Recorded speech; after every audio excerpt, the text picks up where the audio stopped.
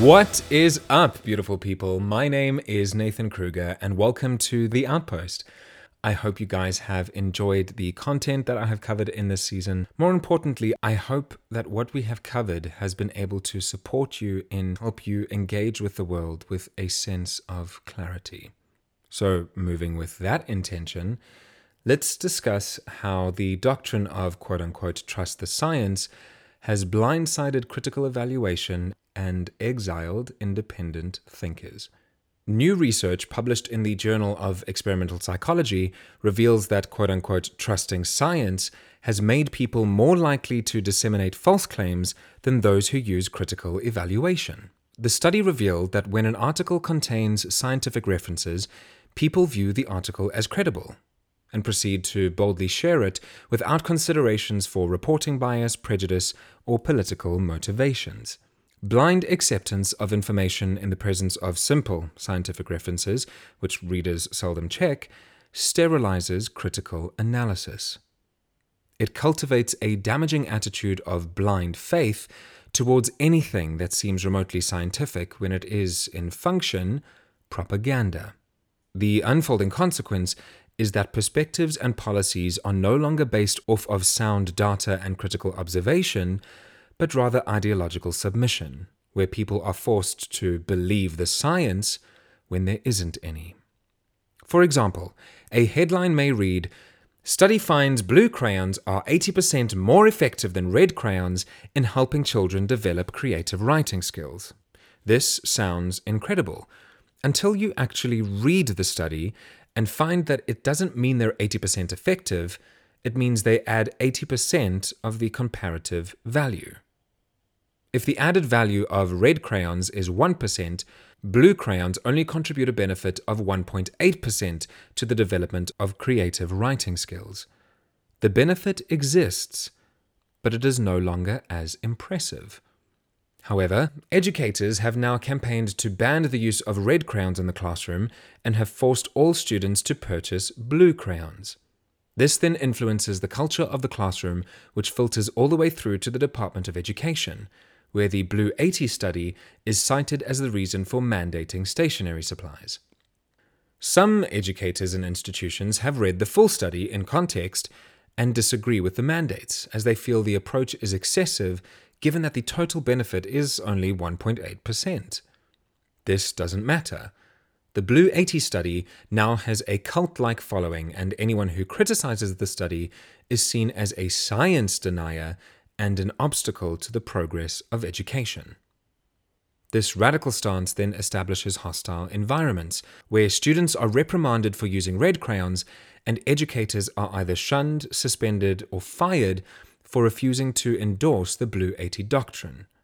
Now, this is just an example that I made up, but I am sure that it wouldn't take much for anyone listening to think of instances where they have seen this kind of scenario play out in the real world. Whether it is over mask mandates, pressure to vaccinate, LGBT issues, or gender politics, examples of misrepresented data are plentiful. Case in point, within the context of wearing masks to prevent the spread of COVID, we can see that the virus itself is 1 micron. The aerosols that carry the virus are between 10 and 60 microns. The smallest gap, i.e. most protection, that a cloth or surgical mask can offer is 80 microns, which is 20 microns larger than the largest aerosol. The virus flows straight through. Masks are not effective in stopping the spread of coronavirus. They only may help to reduce the spread. This isn't a statistical probability, but rather a possibility. It means it's not likely to happen, but it could potentially happen. And the chances of it potentially happening are so small that it doesn't warrant mandating the wearing of masks with the penalty of prison or at the cost of excluding people from society. However, like the Blue 80 example from earlier, the mask science doctrine has grown a cult-like following where anyone who doesn't fall in line with the chosen stance is labeled as a conspiracy theorist or a science denier. But that's not where it stops. It's about principle. Let's take a look at HIV. The human immunodeficiency virus is a virus that attacks the immune system, damaging cells that help the body fight infection. If left unmanaged, it will most likely lead to acquired immunodeficiency syndrome, which is AIDS. The virus can be transmitted through contact with contaminated blood or other bodily fluids and is most often spread through sexual contact. Statistics have shown that although transmission of the virus has occurred in situations of rape, the overwhelming majority of sexually transmitted cases occur during acts of consensual sex. Consensual sex is when two or more sexual partners willingly engage with the act of intercourse. All parties involved are most likely aware of the risks associated with sex. Whether it's sexually transmitted diseases and infections or pregnancy, consenting adults that engage with the act of sex do so while knowing the risks. They each perform a cost-benefit analysis and arrive at the conclusion that when taking the right precautions, the good time and joy of experiencing sex outweighs the risks involved. Occasionally, even when precautions aren't taken, they still decide that the benefits outweigh the risks because they are prepared to handle the consequences. This is their personal choice. The information and resources on how to practice safer sex are all completely accessible, yet the choice is still theirs. If they don't want to contract a disease or fall pregnant, they can choose to either abstain from sex altogether, which is unlikely, or choose to use a condom and prescription medication in order to reduce the risks. The same principles behind managing our personal health apply to COVID.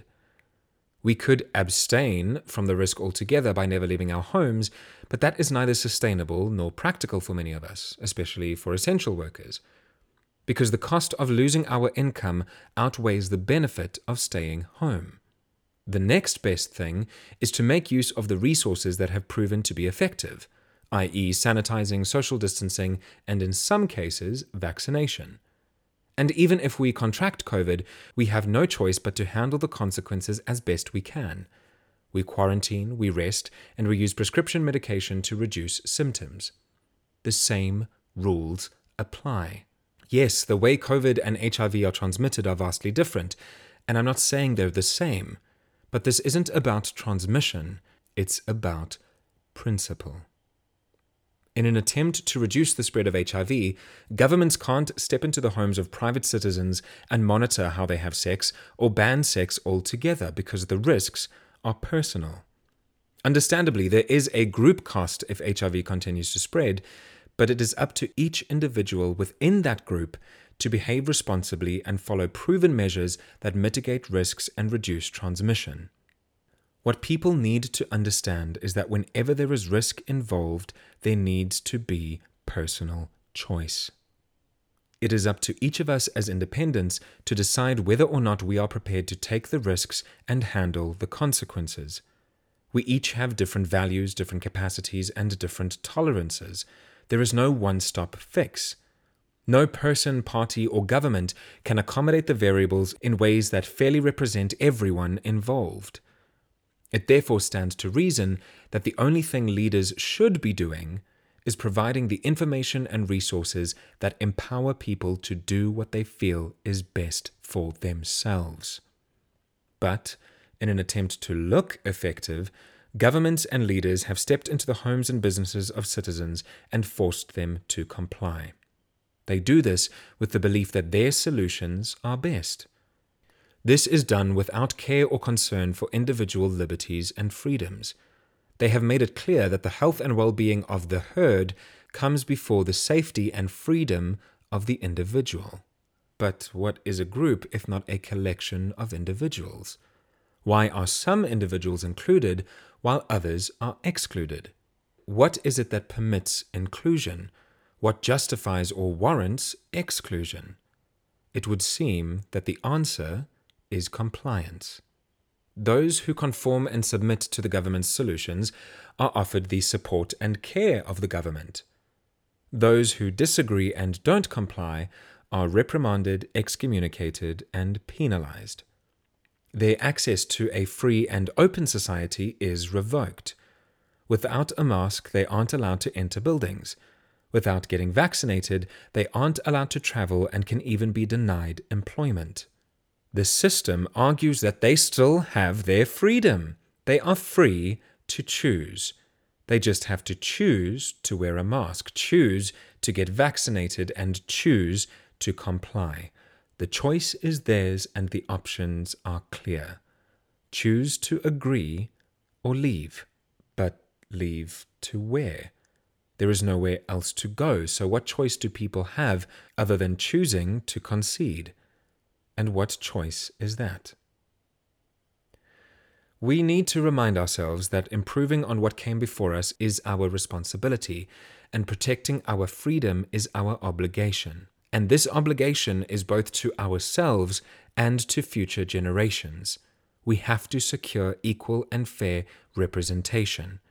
We have seen the consequences of how much damage can be done when manipulative and coercive tactics become commonplace.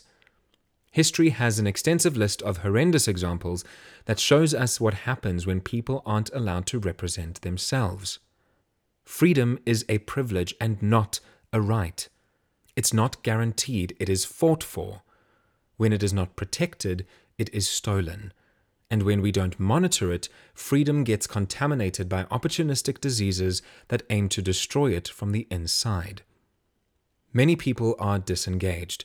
They remain blissfully unmoved by the lessons history has taught them and tell others that they are overreacting. And this is okay. They have that freedom. They are allowed to choose ignorance. There is a reason the cliché of ignorance is bliss exists, because the alternative to ignorance is facing the reality that many of history's horror stories haven't left us.